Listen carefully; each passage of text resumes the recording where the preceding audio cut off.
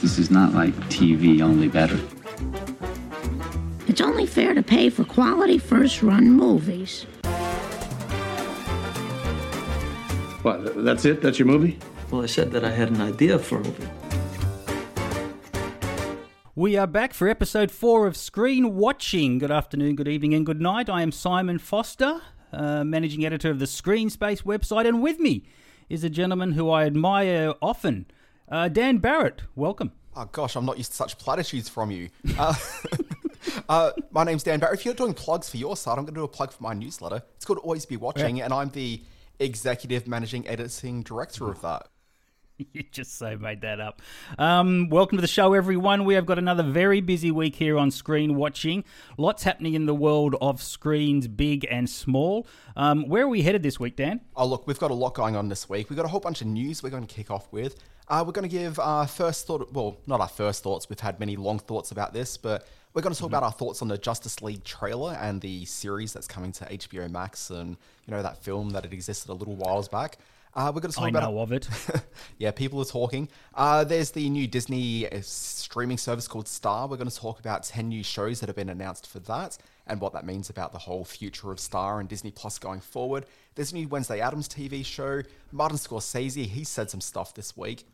We've got an interview. There's a brand new ABC Australian series called Why You Like This. It debuted during the week, and we're having a chat with the two stars of the show, Olivia Junkier and Naomi Higgins. We've got some reviews, because we do that kind of thing on the podcast. We're looking at Minari, Firestarter, For All Mankind, and going to have a bit of a look back at last week's review of Another Round, because I got around to that. You've got views. I've got views. I've got opinions. And look, some people say my opinions here, pretty controversial, but I'm going to hold to them. We're also going to wind out, as we do every darn week, with a look at the week ahead. But Simon, shall we go first to news? Yes, the Zack Snyder Justice League extended version of the film that nobody liked the first time is coming to HBO Max.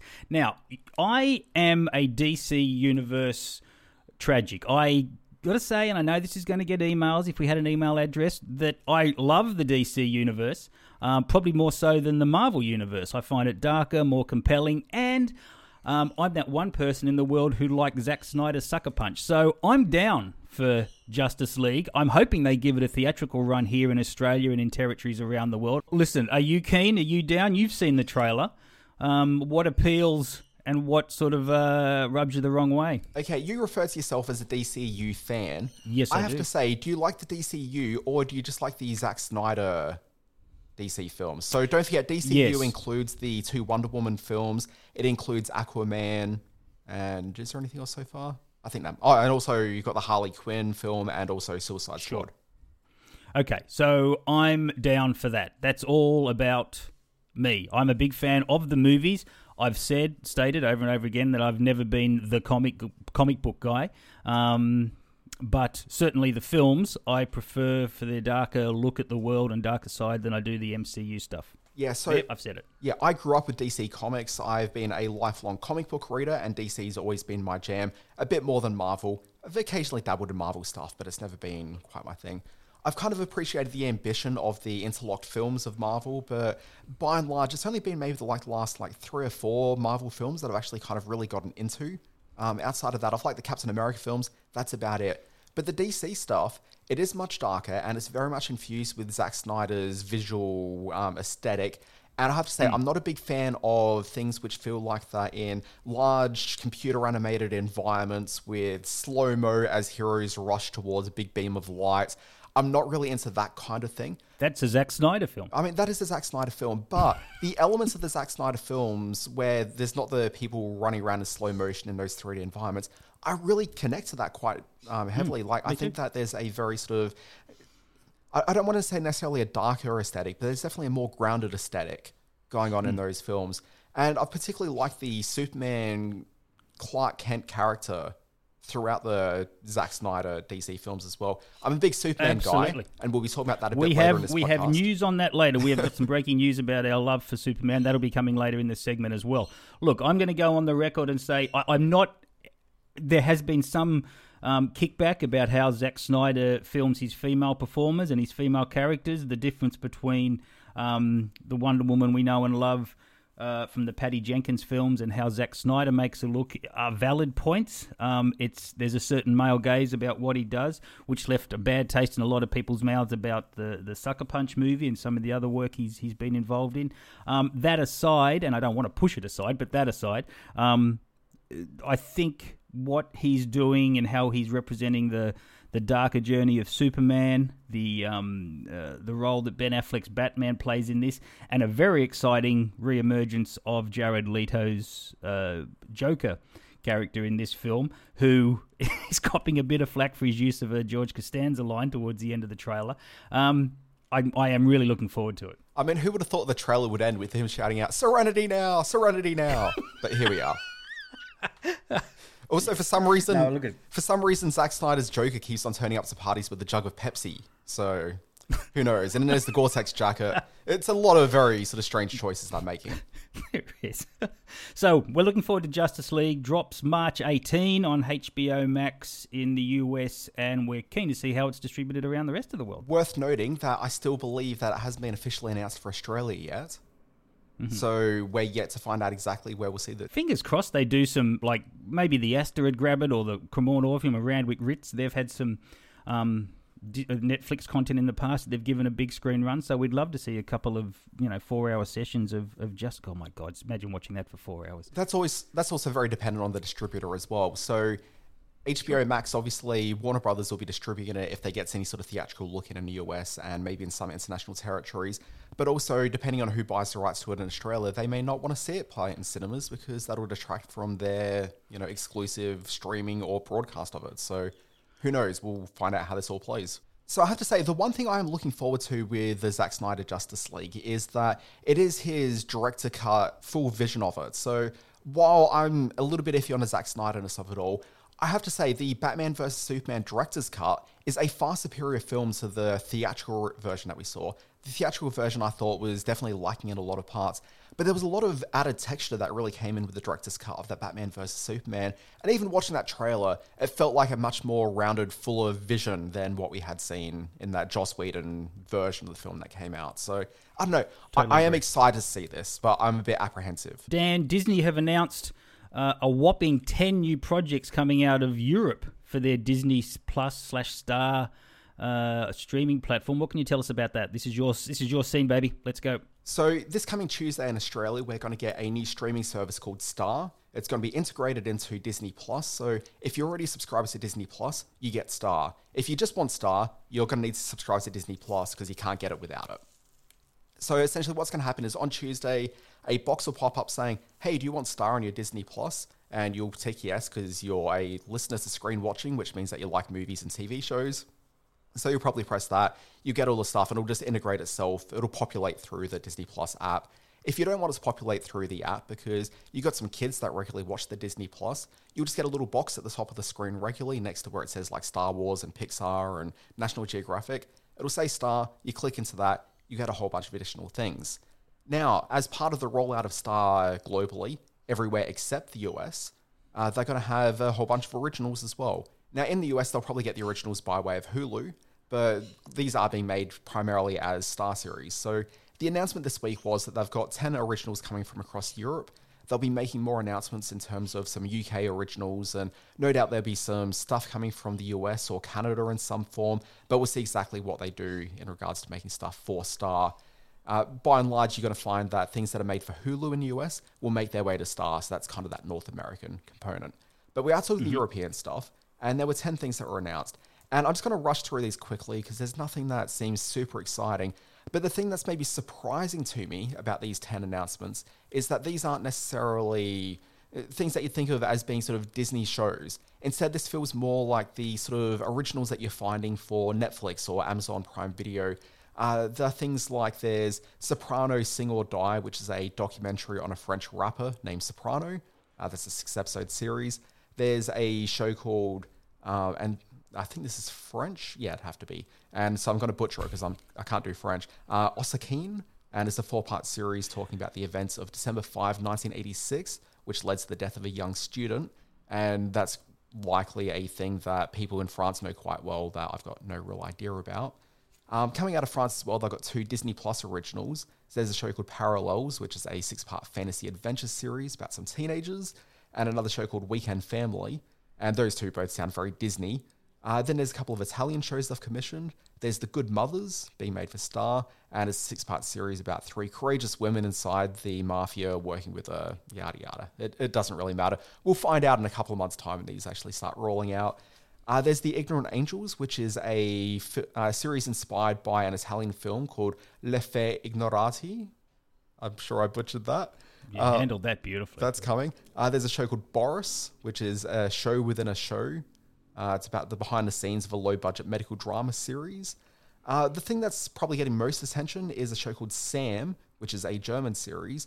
And what's exciting about that is that it's coming from the creator of Deutschland 83. And if anyone's watched Deutschland 83, 86, and 89, they're 3 really compelling series. So you've got that series, and it's about a real-life guy who was East Germany's first black police officer. And that sounds interesting. You've got a show called Souls and City, which is a dark comedy. And from the Netherlands, there's also a show which is going behind the scenes of a Dutch soccer club.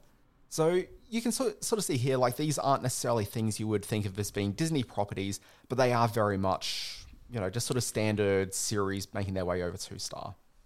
Now, Netflix in their early days, or one of their initiatives early on, was to ramp up production of original content, as you touched on there, in territories all around the world to make sure they not only met production quotas in those territories to have a sort of presence there, but to ensure that they had specific content for those audiences and were able to strengthen their hold in those markets. Is this a similar sort of initiative from Disney? Is this sort of a bonding the production community of these countries with the paid television and with the streaming platform? So here's the thing. When I saw that Disney Plus was rolling out globally, I looked at that as a streaming service that was heavily tied to Disney IP, and I really saw Disney Plus as struggling to really break away from that. And if you think about the reasons people subscribe to Disney Plus, it's to get their Marvel shows, it's to get their Star Wars, it's to get their Disney princesses. Yep. It's the very traditional Disney IP that people are subscribing to that service for. But once you've inserted Star into it, I think you've got a bit of a different proposition. And keep in mind, in Star, we're getting it as part of Disney Plus, but then in other parts of the world, it's going to be a standalone service, and it's a little bit flexible in how that's actually rolling out globally. So because this is 20th Century Fox, which is really a lot of standard sort of drama fare, so it's not necessarily as heavily tied to established IP in that same way, I think there is definitely going to be a need to have some original series, particularly coming from... Look, I've never been Italian and spoken the Italian language, but I would imagine that there's a different experience for me in Australia where culturally we're very similar to the US in so many ways. The language is mostly the same with a few like anachronistic sort of aspects aside, but the experience isn't really ultimately that different. But if I'm Italian and I'm just getting a constant stream of just US fare, I'm probably a little bit more distanced from it than I'd say we are in Australia. So it's probably important in a place where you don't speak English to have content coming from there that actually sort of feels of you. So it makes more sense to me that they are pushing out, particularly through these European nations, to try to create some local content, both for that market, but also to create an international feeling for the service. So there was an interesting comment from the guy running Warner Media at the moment as they start looking to expand out the HBO Max service globally. And the one thing he said was that we need to look at what we're doing in terms of our IP and see how we can actually start translating that out. So Warner Brothers, which is obviously a lot more like the Fox model of things, which is standard drama fare and it's not necessarily as IP tied as Disney is specifically, something like that, you could easily see them commissioning a whole bunch of shows like this. But it sounds to me like the HBO Max model might be saying, hey, how can we look at some of our DC Comics characters and take those characters internationally? Where it appears that Disney isn't doing that. And that's what surprised me, because that's fully what I expected to see here from those 10 announcements. I expected to see, hey, look, here's a Marvel character from somewhere across Europe, and that's that series. Sure. Or also, the thing is, like Disney's IP, like traditional old school Disney, so much of it's based off things like Hans Christian Andersen. I fully expected to see an actual European princess story or something like that come from... somewhere there. Bound to happen. But I'm sure that will happen, but it's not part of this original slate, which is kind of surprising to me. But it's exciting to see they're doing this, and I'm keen to see what these shows are actually like. Have I missed the press release that says that Disney are going to do this down here in Australia? Can we expect 10 projects being announced that the Australian production sector will jump all over? Here's the thing, and this is what I've been saying about Netflix and all these international streaming services all along, and it ties into exactly what I was saying about the cultural differences between the US and Australia not being that great. I think you'll find that the streaming services, by and large, have been fairly reluctant to want to produce an Australian series, purely because what's the point? These shows are made so they can actually travel globally. And while, yes, it's probably okay for the Australian production sector to say, hey, look, we're giving you some jobs and getting that happening forward, it makes more sense for Disney to say, hey, look, and doing exactly what they're doing, which is, let's make the new Thor film in Sydney, let's produce some stuff in Australia, but for all intents and purposes, it would just be an American production, but filmed here. Because why necessarily run to the world with an Australian production? Because anything you produce here is just going to feel like a lightweight version of a US thing. There's no cultural difference. There's such little value, I guess, in a global Australian series traveling when you could just have a US series traveling. It's why I don't know. There's been some very successful Australian content go overseas. I mean, just recently some of the producer Steve Jaggy has brought a Disney actress down here and made a couple of very successful streaming released films to those countries with very Australian content. You've hit one of the points I want to get to, but before I get to that, in just one sec, I was going to say it's the same reason why you don't see much Canadian stuff necessarily being commissioned by the big streamers. Yes, you get the occasional Canadian success story, like a Letterkenny, for example, but like that's one show out of, Canada makes a lot of TV.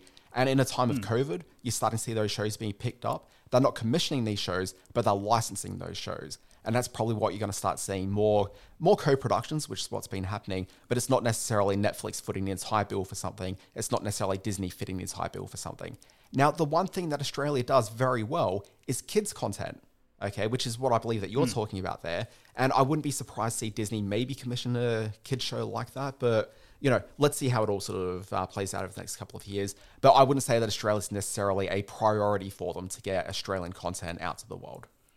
5 words, my friend. Baywatch on the Gold Coast. It's going to happen. You heard it here on Screen Watching First. I'm picking it. That's where they should shoot it. Okay, moving on to the announcement that a Wednesday Addams live-action series has been ordered at Netflix. Variety has reported that this project was put into development back in October last year, and it's only been announced, and I guess the most exciting part of this is that Tim Burton is attached to direct. If ever there was a connection based upon a director's past work, it's Tim Burton and the Wednesday Addams character. She was essentially Winona Ryder in Beetlejuice, and if he gets to expand on that and do some really good work. It's been a while between drinks for Tim Burton. I'm a huge fan, of course, and I'm hoping that the creativity that Netflix should allow him and the freedom to really work that imagination over might be refreshing for him, and the series is worth picking up on, probably filling the gap that something like Sabrina has left. I can see it sort of filling that void, but there's lots of talk to come on that. Okay, so the things that kind of I wanted to glom onto here, the Sabrina of it all, I found it very interesting that show just suddenly seemed to have gone away. Like, it didn't really seem like it was aiming to end anytime soon, but then suddenly they just announced an end to it. So I'm wondering if the announcement of a Wednesday Addams series may have played a part in their decision to wind it down maybe slightly earlier than they otherwise would have. You're a bit more enthusiastic about the Tim Burton of this, because the thing I would say is that Tim Burton probably only on board as the director for the pilot episode and then steering some of the visual cues for the rest of the series.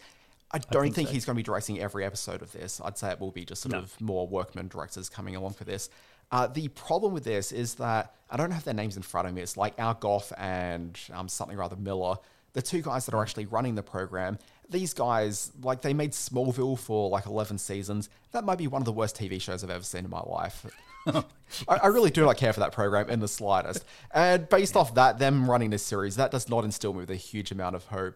And Tim Burton, as much as I like Tim Burton through the 80s into the 90s, I have to say it's been a long time since I've really enjoyed a Tim Burton joint. So, I don't know. I totally agree. Yeah. I'm definitely check this out, because how could I not watch a Wednesday Addams show? But at the same time, I'm definitely a bit skeptical. Casting will be crucial, absolutely.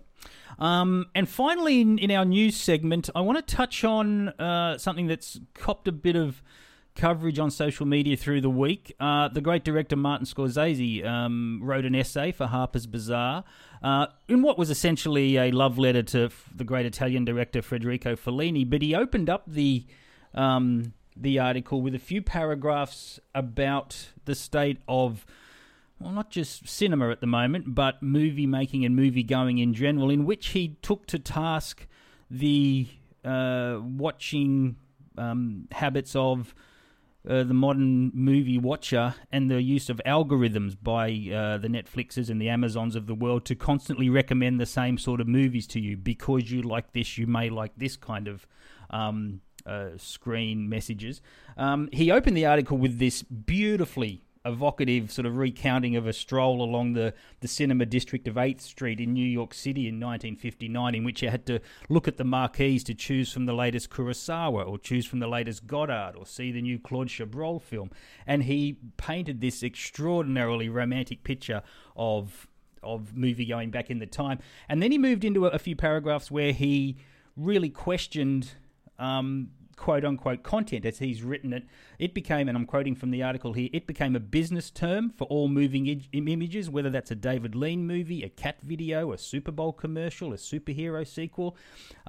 It was linked, of course, not to the theatrical experience, but to home viewing on the streaming platforms that have come to overtake the movie-going experience, just as Amazon overtook physical stores. He's suggesting that part of the joy of cinema, from the making of the films to the watching of the films, is that freedom of choice, is curation. And he cites sites like Mubi and the Criterion Channel, which actually curate their lineup, their programs, and that you get to choose those. But in the end, the growth of cinema, the ongoing gestation of cinema, if you want to put it that way, is being curtailed because filmmakers are trying to fit into a mold set by Netflix and Amazon based on their most popular films, and really challenging works are being pushed to the margin. Got a huge response from the social media set, of course. I would also say that perhaps coincidentally a tweet came up through the week from a gentleman named Rick Royas, who spoke of a rule that he has in movie watching, never to watch anything before 1975. He broke that rule to watch Citizen Kane, and he said it was like watching hieroglyphics. Of course, people like me went crazy, film nuts who watch movies from all eras, and stated that perhaps speaks to what Kubrick's talking about. But it was a really interesting point, and it's a beautiful article that Scorsese wrote, and I'll put it on the Facebook page after we publish this podcast, and you can have a read of it and then come back and have a listen. So good on you, Martin Scorsese, for speaking up. I'm on your side. I know a lot of the younger listeners may not be, but let the chips fall where they may.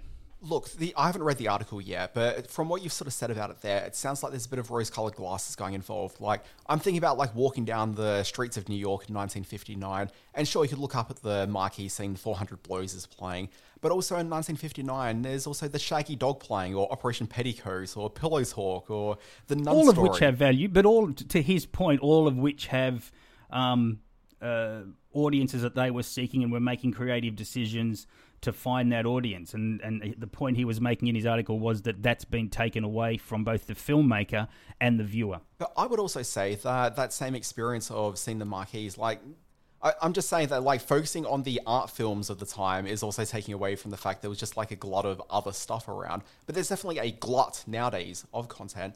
But is the lack of curation experience that exists on a streaming service really any different to the experience that viewers have going to a multiplex since, like, the late 80s, early 90s? It does feel that the idea of the big marquee film that's playing in that theatre that has just 2 screens is really quite different when you've got 10 to 15 to 20 screens in the one complex. And really, it's just like film after film after film of things you haven't really heard before.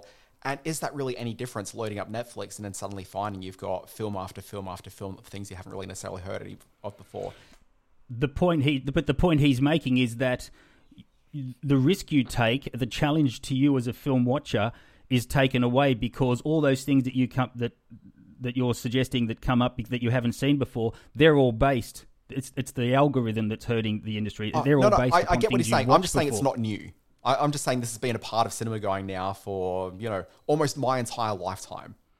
So, like, the lack of curation, and there's always been curated experiences. Go to New York, there are still some amazing theatres that are curating stuff. Hell, in Sydney, we've got a couple of great theatres like the Ritz and the Orpheum, for example, that regularly curates retrospectives and really go out there to, you know, highlight interesting films they've got out there. But that's not the mainstream movie-going experience. And in the same way that you've got your movies and your Criterion channels in the US, which we don't... Oh, we do have Movie in Australia, we don't have Criterion.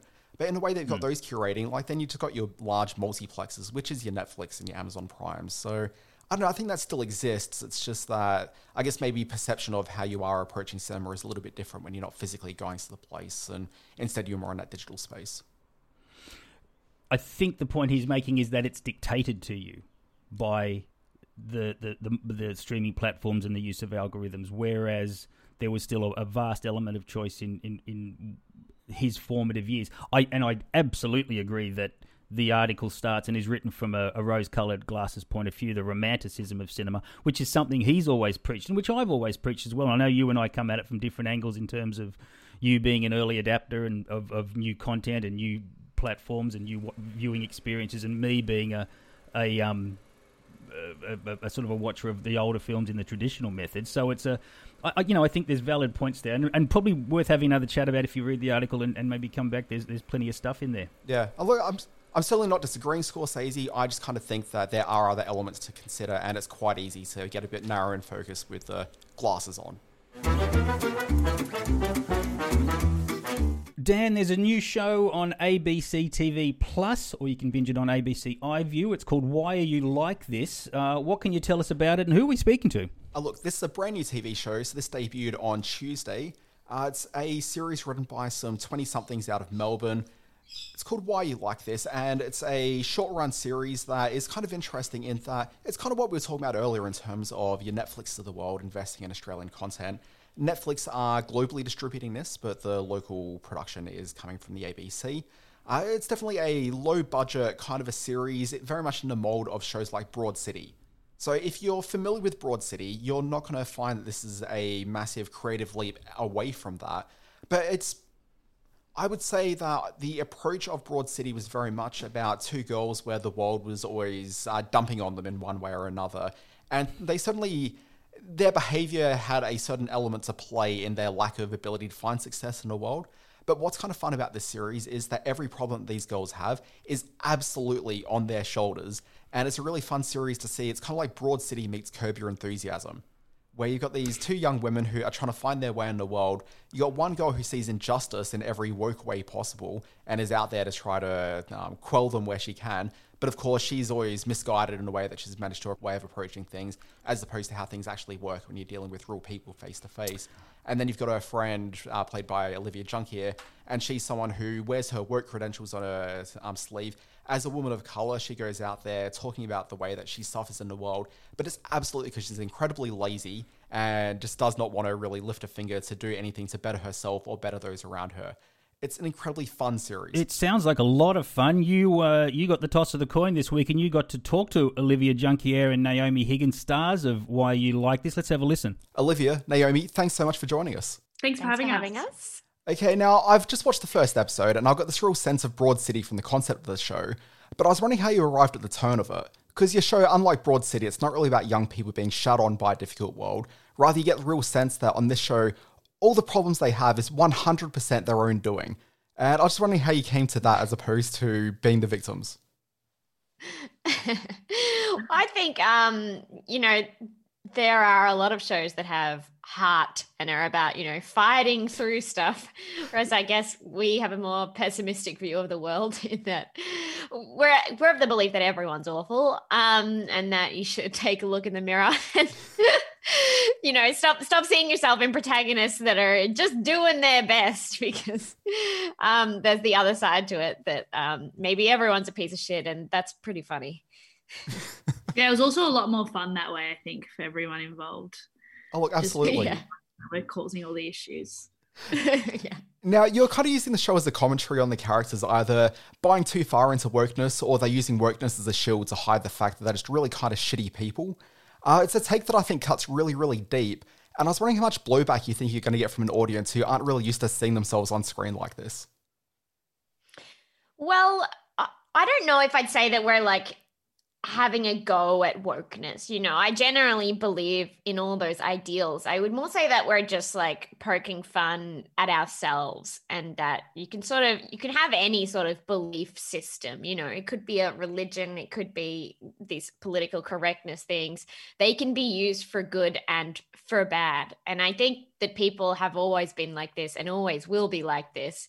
It's just what tools do they have at their disposal? And for these young adults, the tools that they have at their disposal is like microaggressions and Twitter. Cool. Sorry, I wasn't sure if Olivia wanted to jump in. No, I was going to just leave Nom on that one. I was going to let him do that. Liv's like, you're right. I don't want to get cancelled, and I don't want to try to do it now. I'm nervous about. I'm nervous about that stuff because obviously my character takes everything to the extreme, and so does Noms. But there's just lots of topics about religion and stuff that I've been nervous about in terms of how people are going to react to it. So I just thought I'd let Nom to take the reins on that. I mean, we're never going to please everyone, but I guess the aim of the show is to make it true to us. Like, we're not trying to be offensive for offensive sake. These are real conversations that we have, or that are, you know, real opinions that we have or don't have, or that we think it's funny to talk about. We're not just being edgy for edgy's sake, and we tried not to put anything in the show that we couldn't justify to ourselves.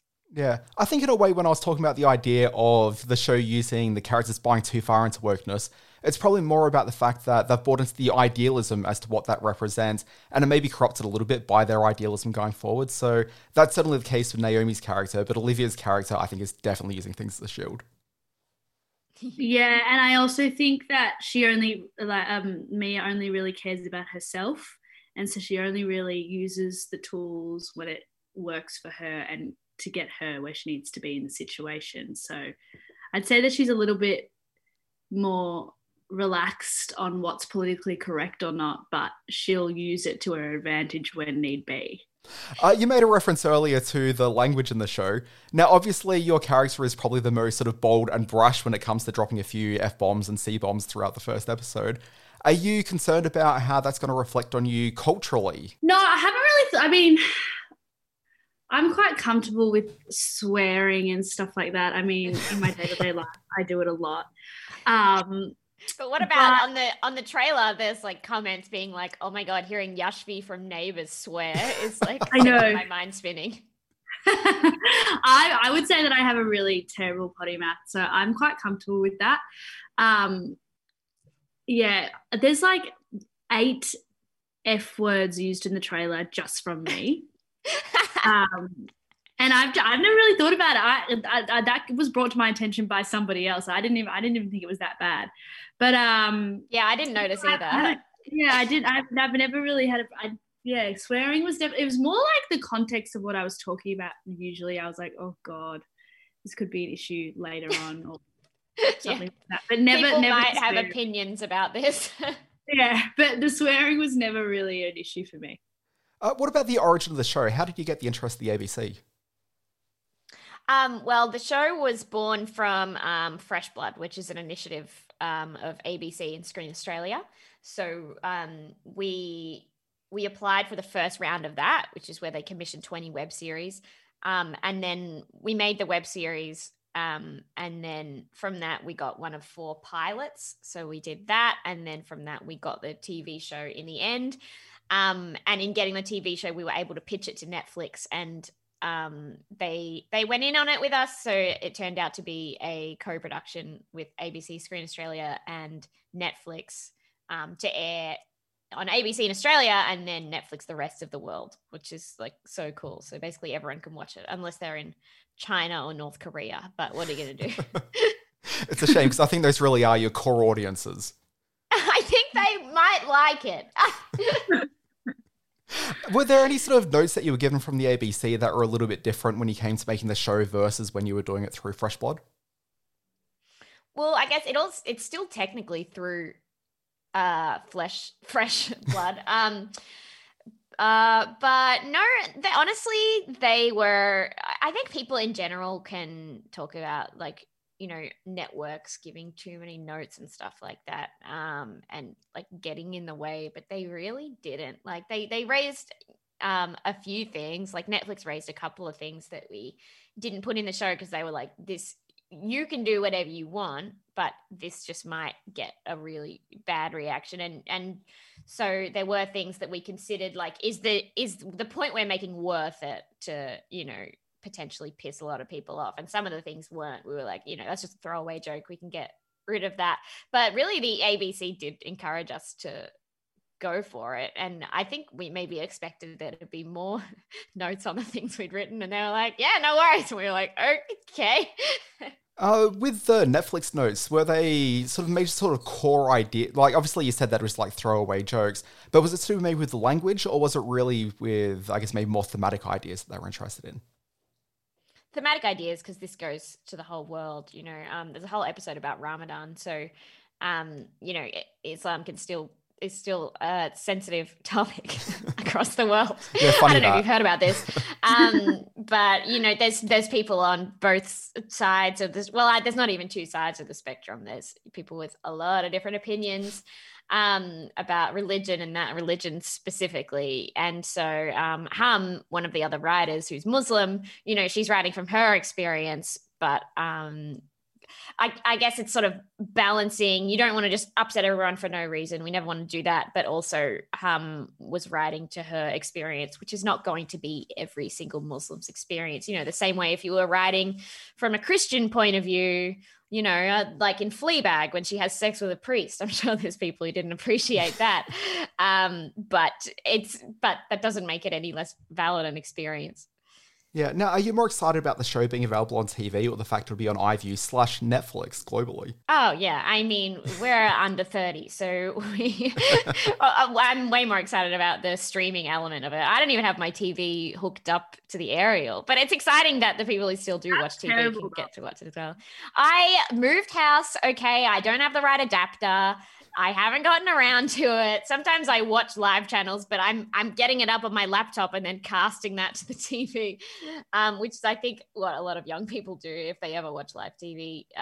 So we're really pushing for people to watch it on iView, and I think that's where it'll find its audience, is on iView, and then Netflix.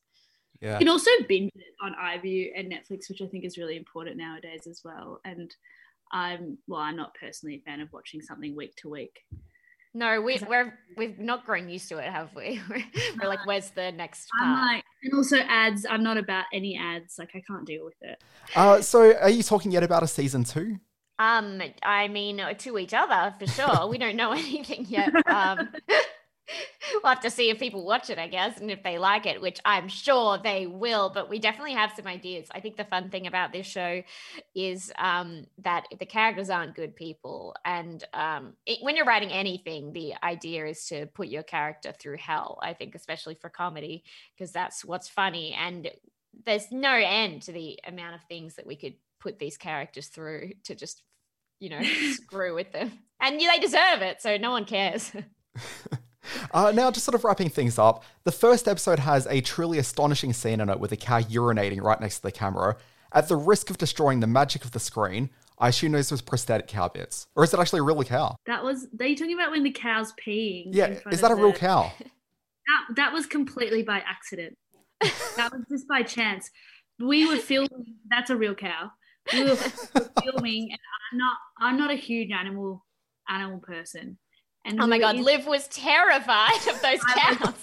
Terrified. They were like they put me in the den, and there was like 6 cows or something like that, and they put one of the cows into where they had the cage they tagged the cows. I think that's the cage where they put them in. The cow was just banging and banging, wanting to get out, and I was freaked out trying to do this scene, and the cow finally just relaxed, and we said action, and then just as we finished the take, the cow just started peeing in the middle of the take, and it was brilliant. The cow really relaxed. Yeah, it was amazing. It worked so well. I was trying not to break the scene because I was like, oh my God, I can't believe this cow's pissing right now. It's so brilliant. Because the comedic timing of that scene is absolutely spot on, and your reaction to it, like, you're not even really reacting at all to it. So I assume this is purely a prosthetic. Hold it. Like, I was trying so hard to hold it. It was completely by coincidence. Yeah, and our cinematographer Shelley, he just gets it. He's such an important part of the process, and he just like panned the camera over, like so it was focused on that. It beautiful, really worked. You can tell Liv is a professional, I think. In that scene, me wanting to get that stuff over and done with because I really was freaked out by the cows. Yeah, get it in one shot so I can get out of here and the cow can get out of here. Excellent. Well, guys, I'm really into the show. As soon as I finish this, I'm going to binge through all the episodes I got available to me because this is... Look, I went into it expecting to hate it because anything I think I'm going to kind of like, I immediately just assume I'm going to hate going in. But I'm totally into this. You've got me. Oh, thank you, Dan. That's so nice. It's such a jerk thing to say.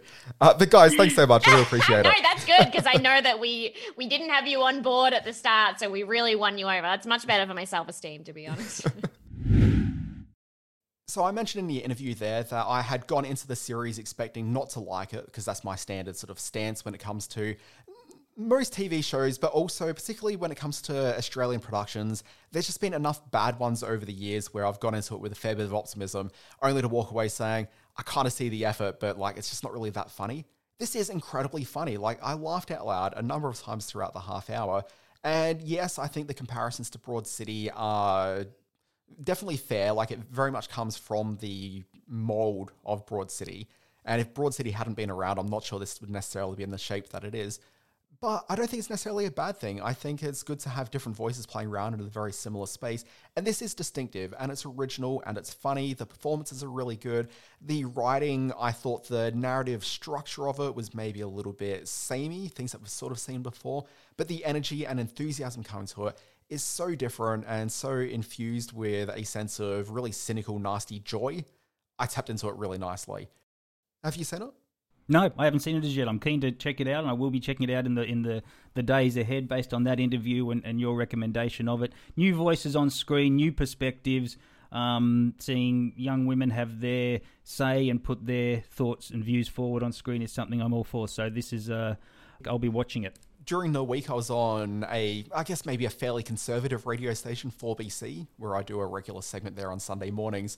And I did recommend this as a show that people should check out. And I'm wondering how that audience will go with what's some fairly profane language that goes through it. And when I say fairly profane, I'm saying the words that you don't usually hear on TV are certainly on display on this one. Dan Barrett declaring his ultra-right-wing conservative viewpoints there. Everyone to Screen Watching. Let's move into the review segment. Minari is the story of a young Korean family who have hopes and dreams of creating their own American experience, their own American dream with a block of land that they hope to plow under with Korean vegetables. You better take a look at this. This is old money. It's Korean War money. Yes, sir. I was there. It's a hard time. I'm sure you know. Hey, you won't take it? David, what do you say? You know, it's funny. The minute I saw you, I knew we were going to be friends. Stephen Ewan plays the father in this. He is extraordinary in the lead role. All the acting across the board in this very emotional, at times very funny film are just wonderful. This is the sort of film which makes great filmmaking look easy. It's such a simply told, simply shot story without any pretension. But right at the surface are all these beautiful, complex emotions that, although it being an Asian family experience, a Korean family experience in a new America, are totally universal. And it is getting the sort of acclaim that universal emotions and like-minded experiences for immigrants all around the world conjure. I loved Minari. I think it was a film that deserves all the awards. And a great percentage of the movie-going dollar as well. So get along to see Minari. Now, you've seen it, Dan. Your views? Look, I watched this one last night. I think it's very good. There was a strange thing that I experienced while watching it, which is that I've got such a bugbear about most TV shows that come along, which is like this sort of 9 or 10 episode series that it kind of feels like it should just be a movie. Like there's so many films that would be better served as a 90 to 120 minute story rather than be this terrible serialized thing where I have to wait 4 episodes for it to get good and then it's kind of okay and then just kind of ends. I was watching Minari and I thought this would actually be maybe better served as a TV show. Like, I'd really be there to see these characters because I love these characters. I really like the way the actors portrayed each of them. Like, they felt like real lived-in characters, each and every one of them. Mm-hmm. Like, there's not a church that's like 50 minutes away or something like that. So it's too far for them to really engage with that church on a regular basis. I'd kind of like to see the episode where they go to that church and then suddenly find they have some issues with the community they don't really quite fit in. And so that's why they're back at the Western church that they're at. Like, it just kind of felt like there were some very small lo-fi stories that existed within this world. And I just wanted to explore them a little bit more. I just want to spend more time with these characters and go through those moments in their lives. I don't doubt that there's a great extension of this story that could take TV show format. It's yes, it's beautifully cinematic, but it's also told in a way that doesn't draw attention to its stunning cinematography or its beautiful direction by a great young director called Lee Isaac Chung, who's basically telling his own American experience. This is in part his story, his family story. So I think those moments that you speak of have impact for me because they were small moments. They appear at the time as small moments in these people's lives, but what this film does is focus in on the consequences and the ramifications of those small moments, both on their journey to be homeowners and but also to be Asian Americans experiencing that. So in every frame of this film, there's love. There's great support performances. You mentioned the young boy, Alan S. Kim. He plays David, and he has some of the biggest laughs in the film in a very natural way.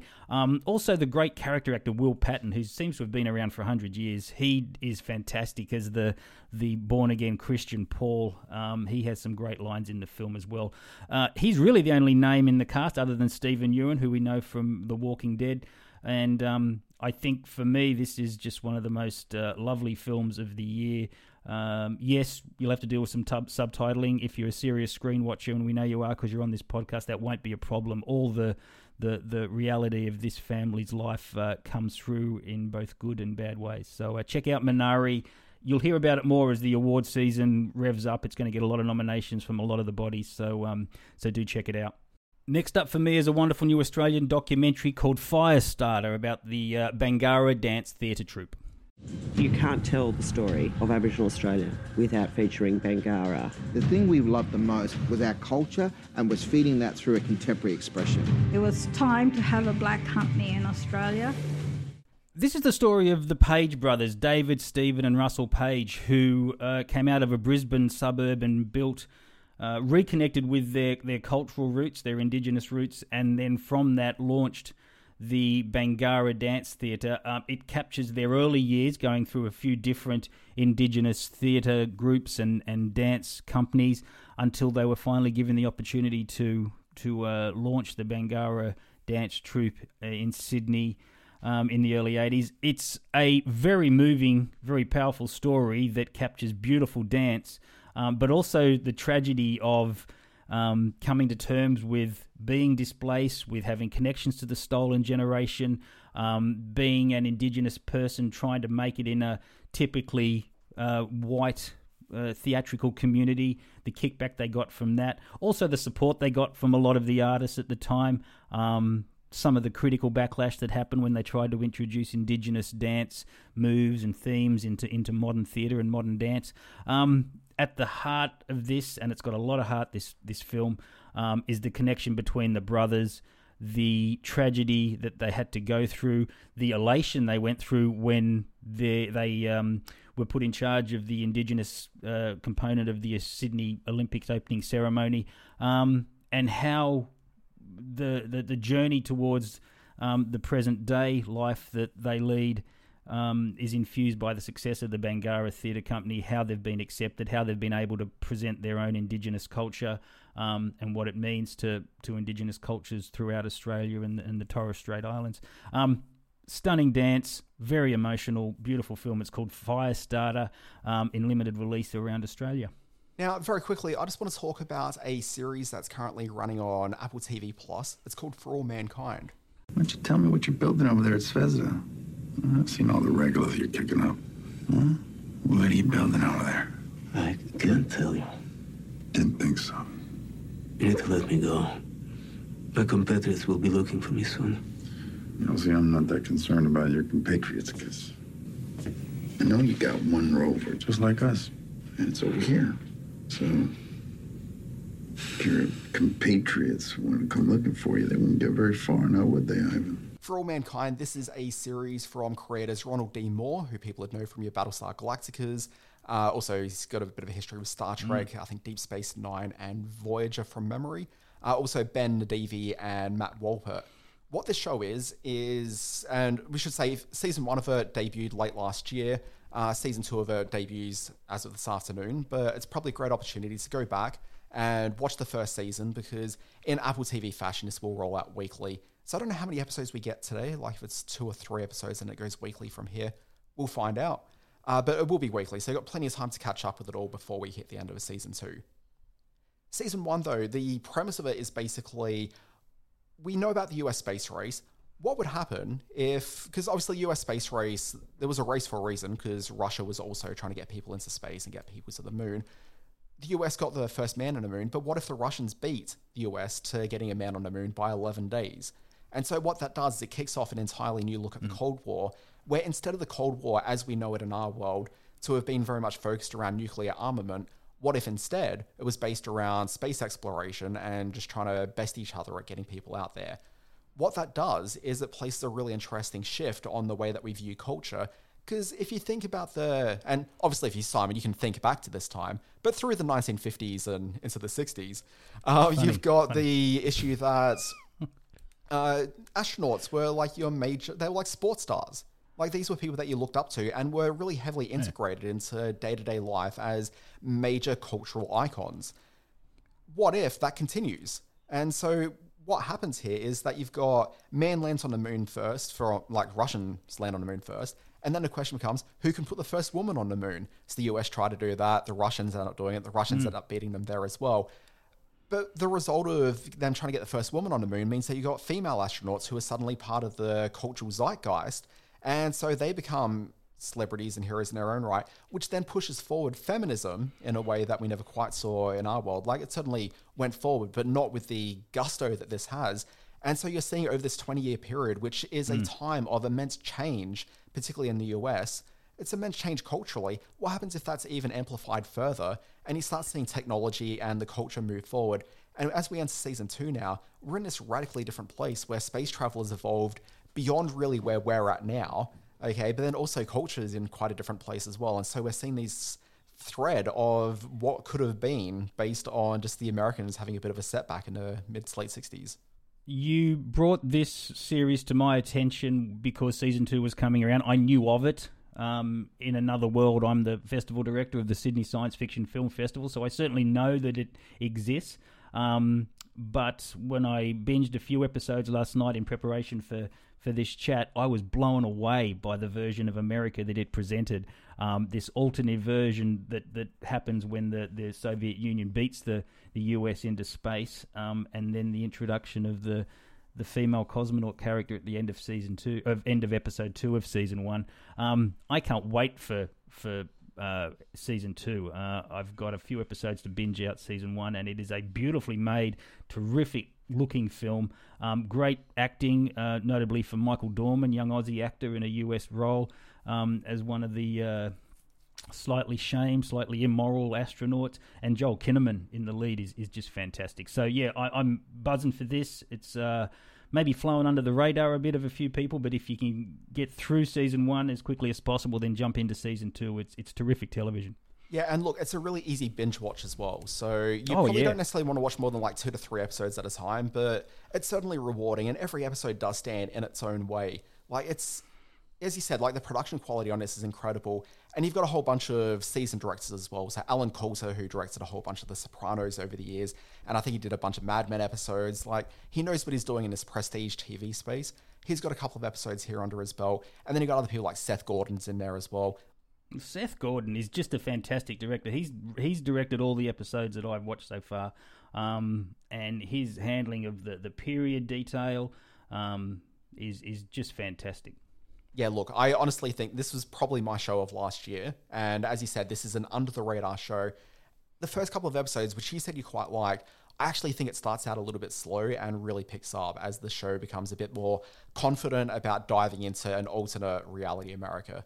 But it's a compelling show, and I think that if you have even a passing interest in wanting to watch anything to do with space travel, definitely give this a look, because I think you're going to be richly rewarded. Now, Simon, before we get to the week ahead, I just wanted to give a quick promotion for the podcast ahead.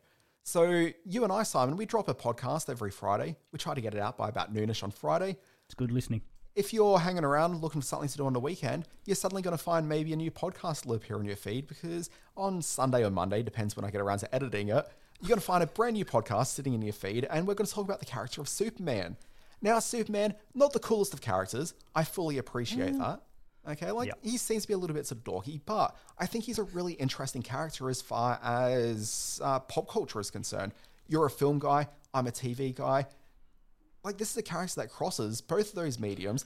Obviously, comics, radio serials, cereal boxes. Like, Superman covers a whole number of different, media forms. So we're going to talk about all of that and what each of these iterations of the character mean to pop culture broadly, and what our thoughts are on the character. And, we're going to delve into Superman. And the reason we're doing that, obviously, is because as part of the week ahead, and this is my segue into our segment here, there's a brand new Superman show coming. So this is going to be called Superman and Lois. Very excited. Superman and Lois is coming to Foxtel Binge this week. Dan Barrett came to me and said, I love Superman. I identify with Superman. It's because of their tights. I've got most of the... I've got most of the different outfits that Superman has worn through the years. Let's do something special for Superman, to which I said, well, let's do a very special episode of Screen Watching to celebrate and preview the release of Superman and Lois. So, as you say, hopefully maybe Sunday evening, maybe one Monday, you will see in your feed a very special episode of Screen Watching dedicated entirely to Superman. Tell us what you know about Superman and Lois, because I'm seeing the ads come across my pay TV. And I've got to be honest with you, I haven't connected with a lot of the small screen versions of the Superman mythology since maybe George Reeves. I didn't sort of go with Smallville. I didn't watch Lois and Clark in its day. So what can you tell us about Superman and Lois? Look, very quickly, because we will be obviously reviewing this next week, and we'll have the Superman special coming ahead. But basically, Superman and Lois, like yourself, not necessarily about like the Superman incarnations, where I've watched a fair bit of the George Reeves Superman, and I was a big Lois and Clark guy in the early 90s. Like, that's kind of like my version of Superman, just because I like that version of the Daily Planet and the Clark and Lois dynamic and whatnot. The actual Superman stories. And Dean Cain's political views. I know you're sort of very tight with that as well. Love the Dean Cain political views. It's definitely what has me on the 4BC on a regular basis. But good grief. We're going to get some letters now. Superman and Lois, I was very nervous about this because it's a CW DC show. So this comes after, it's part of what they call the Arrowverse. So you've got that show Arrow, which is the Green Arrow show. You've got The Flash, you've got Supergirl, you've got Batgirl, you've got Legends of Tomorrow, you've got Black Lightning, and I feel I've forgotten a title somewhere in amongst all of that. You are doing this off the top of your head, aren't you? Yeah. You know all these properties. Yeah, I've watched some TV. Wow. The one thing that I haven't really enjoyed is pretty much all of it. So Supergirl, the first few seasons I found sort of fairly watchable, but not the sort of thing I'd be watching on a weekly basis. And also The Flash, I think, has some good moments here and there. But the rest of them I just find just really sort of, they're too CW teenage drama for my taste. Yeah. And I'm not necessarily after super heroics. Like, I actually kind of like relationship interdynamics, but they just kind of feel a bit cheap and a bit lacking in actual texture. I don't really enjoy it. And so I was very nervous about Superman and Lois because it is spun very much out of that. And you've got this guy, Tyler, I think his surname's Hoechlin. Yeah. Mm-hmm. Who was the kid actor from Road to Perdition, as I learned the other day. Oh, wow, yeah. Really? But anyway, now he's Superman. And he's good. Like, he's a really fun presence on screen. And I don't know the actress playing Lois particularly well, but she looks the part and she seems okay. And that all seemed fine, but the show itself is like, it's a CW Superman show. I'll definitely watch it because, Superman. But, I'm not expecting much. But they've made a very sort of concerted PR effort in the last couple of days to say, look, the Superman show, the thing that we're really working off here is shows like Friday Night Lights rather than necessarily the CW shows that you might be expecting. So while this is certainly a CW superhero show, them going out there actively talking about what their inspiration is for the show and what they want to try to get to, that fills me with a fair bit of hope and promise about it. So, look, Superman's all about hope, And I'm going to go into this with, my eyes wide open, clear heart, can't lose, all that. Your deep dive. Just before we get emails, Lois is played by Elizabeth Tulloch, who has a long history as Lois. She played Lois Lane on Arrow, DC's Legends of Tomorrow, The Flash, Batwoman, Supergirl. So she's and had a recurring role in the Grimm TV series. So that's a good pedigree. I'm keen. Elizabeth Tulloch and Tyler Hoechlin. Yeah. Coming up in Superman and Lois. Be sure to tune in for our very special episode of Screen Watching dedicated entirely to the mythology and history and legend of the great man himself, Superman. That'll be in your podcast feeds early next week. Also coming this week on television, a TV series from Netflix called Ginny and Georgia, a mother-daughter story about an angsty 15... Basically, it's the Gilmore Girls, but probably a little less artful. I was going to say, yeah, it seems a very, very... less artful than Gilmore Girls. That's a wrap. Ginny and Georgia comes to Netflix. Wait. That sounds to me like someone who never really actually watched the Gilmore Girls. I didn't know. I saw episodes of the Gilmore Girls. There's women in my life. I had to watch Gilmore Girls. Quite enjoyed it. Don't get me wrong. Love the series and glad it was revived. Tribes of Europa on Netflix, set in 2074. This is more up my alley. This is set in the wake of a mysterious global disaster and war ravages between different tribes. Oh, I am all over Tribes of Europa. Do you know anything about this? I know there's tribes. I know there's Europa. Oh, that's a good start. All right. What else is coming up? There's a show called The First Team, which is a series about a young football team in the UK. Ordinarily, probably not my bag, but it's from the team that did the In-Betweeners. Yes. And I'm pretty keen to give that one a look. Sure. There's a new show on Amazon Prime Video called Tell Me Your Secrets. Coming to Foxtel and Binge is the HBO documentary series The Lady and the Dale. Now, this is a show about a...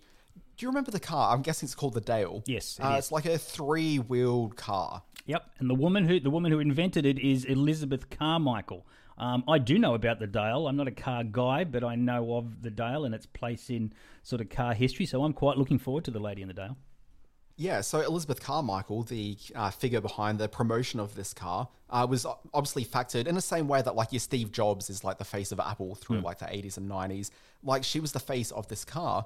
But what you may not realize is that Elizabeth Carmichael actually transgendered, and the show explores like the gender identity of this character, real life person.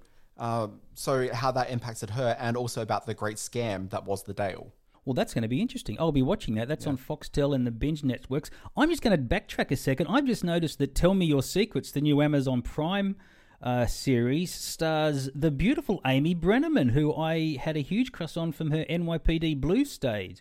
You'll also know her from Judging Amy, of course. So that is a big plus for Tell Me Your Secrets on Amazon Prime. An intense, morally complex thriller revolving around a trio of characters. Okay, I'm in for Tell Me Your Secrets as well. What else is happening? Well, I would also talk her up from a little show called The Leftovers. Yes, of course. One of the finest TV outings of ever. Yep, that's a big plus. And then the last thing is a show that I haven't seen yet, but I'm very keen to give it a look. It's called Time Warp, The Greatest Cult Films. And it's a documentary series currently playing on the SBS Viceland. And it's basically interviews with a who's who of cult movies. So, you know, your John Waters, your Joe Dantes and whatnot. Joe Dante's my man, the man who directed The Howling, Inner Space, some of my favourite movies, The Burbs. He's got a huge encyclopedic knowledge of cult films.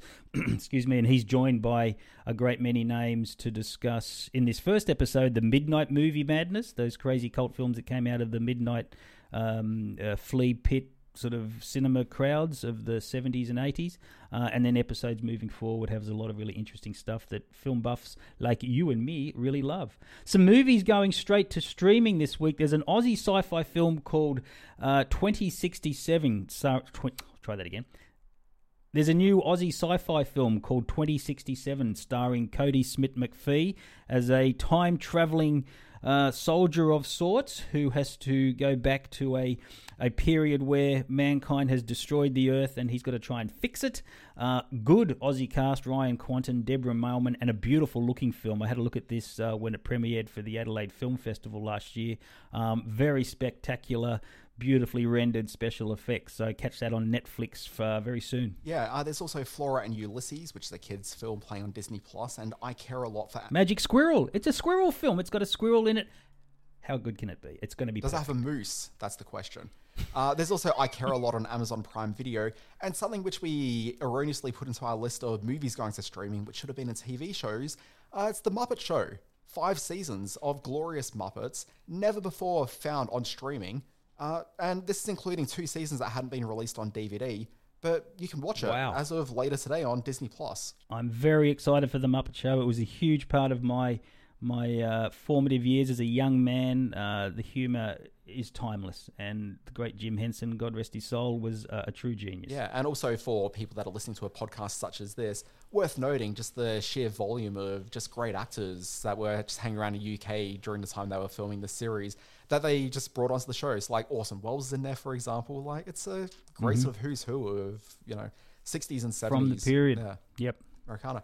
There's things playing in the cinema we need to get through pretty quickly because we're running out of time on this pod. The Little Things is a new B thriller starring a lot of A-list actors. Denzel Washington, Jared Leto, Rami Malek are in there. This is the sort of stuff that hits cinemas when you're in the February doldrums.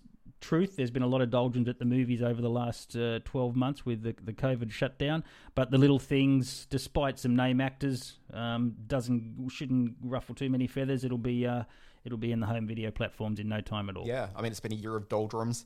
Some docos coming up. We've got The Truffle Hunters, and then there's also Zapper, which is the new documentary about, you can guess who that's about, but directed by Alex Winter. Alex Winter is one of the great documentary filmmakers, and his account of the life of Frank Zappa, the really out there musical icon, is worth checking out. And I want to double back to Truffle Hunters just quickly. This is the story of the men who hunt for the prized white Albert truffle, who with their dogs head out late at night so that no one can see where they're going to get this extraordinarily expensive vegetable. Is it a root? I don't know what it is.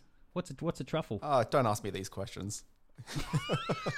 But it's a great documentary. And also Days of Bagnold Summer, a great coming-of-age story starring a young Earl Cave, son of Nick Cave. And this is the directing debut of In-Betweeners star Simon Bird, second In-Betweeners mentioned for the show. This is the story of a kid who was set to go off on his holidays to his father's place in America, but things fall apart and he's left with his spending summer with his bit of a dag of a mum, played by Monica Dolan. So, yeah, that should be a fun film. In terms of retrospectives, we've got The Third Man. We mentioned Orson Welles earlier as well. The Orson Welles film where he's starring as Harry Lime. Classic film. It's playing at the Ritz. It's playing at the Classic in Melbourne and playing at the Cameo. Great to see that on the big screen. It's also great to see Contempt on the big screen. This is Jean-Luc Godard's first colour film. It stars Jack Palance, Michel Piccoli, and a stunning Brigitte Bardot. It's playing at the Golden Age Cinema in Sydney on Saturday the 20th at 3:30, so get along to that one. Yeah, and then we've got the Jewish Film Festival, which has its closing night this weekend. The closing night production being the presentation of the first 3 episodes of Season 3 of Shtisel, the very popular small screen film on the big screen. Looking forward to that. That's playing around Australia. If you're in Melbourne, go to the Classic Cinemas in Lido. Sydney, it's the Ritz and the Roseville Cinema. Canberra's at Dendy Cinema. Perth, viewers can see that at the Luna Palace Cinemas at Leederville, and in Brisbane, the New Farm Cinemas. Those venues are all screening the Jewish Film Festival, a collection of great Jewish-themed films from around the world. Indeed, and today is February 19, as we record this, and we've got a whole bunch of on-this days that we want to get through. We've got the very first episode of Parkinson in 1971, so that's 40 years of Parkinson. Oh my God, that's extraordinary. In 1985, the British soap opera EastEnders premiered on the BBC. Yep, pick up your chainsaws, because in 1993 we had Army of Darkness being released on this date. On this day. And then in 1999, it's a big day for cult movies. In 1999, Office Space and Rushmore, 2 films that went on to huge cult status. They were both released on this day. Now, I saw Rushmore at the Dendy Cinemas in Brisbane a couple of weeks ago. Big crowd turned out for it. But in comparison, I saw Office Space also in a Brisbane cinema. I think it was like an event cinema in Capalaba back in Brisbane. I was the only person in the theatre for it. And I think that was pretty much evident when you saw that film stop playing about 2 days later.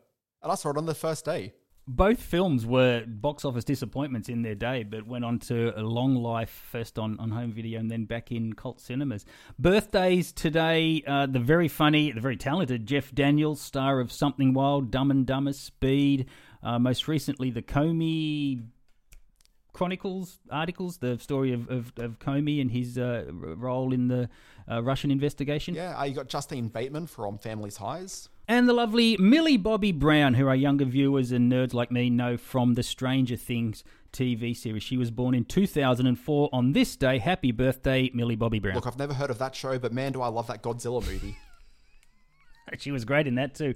Big. And will she ever play Princess Leia, which the internet is screaming out for? She seems like the perfect cast to play young Princess Leia. Come on, Hollywood, get your act together. Yes, but also we don't need to see that. It's fine. I like Millie. I like Princess Leia. We don't need that to happen. You know, you need a pair of those rose-coloured glasses you keep talking about. You really do need to see the world with this less cynical sort of approach. Love life, Dan. Love life. Anyway, that's it for this week. We'll be back next week, I guess, with another podcast. Bye, Dan. No, we've got 2 podcasts next week. We're doing that Superman thing, and then we're doing this podcast. All in that voice. And then we'll be back here next week. This has been... Tell us about where we can hear Dan Barrett's... you can find it on all your podcast sites, leave reviews. It helps people find it. I do a very exciting newsletter. It's called Always Be Watching. You can find that at alwaysbewatching.com for a daily synopsis of the 10 most interesting news stories related to screen culture, TVs, film, I guess VR. Simon, you do a website as well. Tell us about it. Screenspace, screen-space.net is where you can hear all my rantings and ravings in written form. Also get your tickets to the German Sci-Fi Showcase, which happens on February 27 here in Sydney. Tickets through Eventbrite, German Sci-Fi Showcase. Thank you, Dan. Sounds fascinating. We'll be back this weekend with a Superman podcast and then the regular podcast next Friday. Thank you very much for listening. Bye-bye. It's been a pleasure. See you, mate.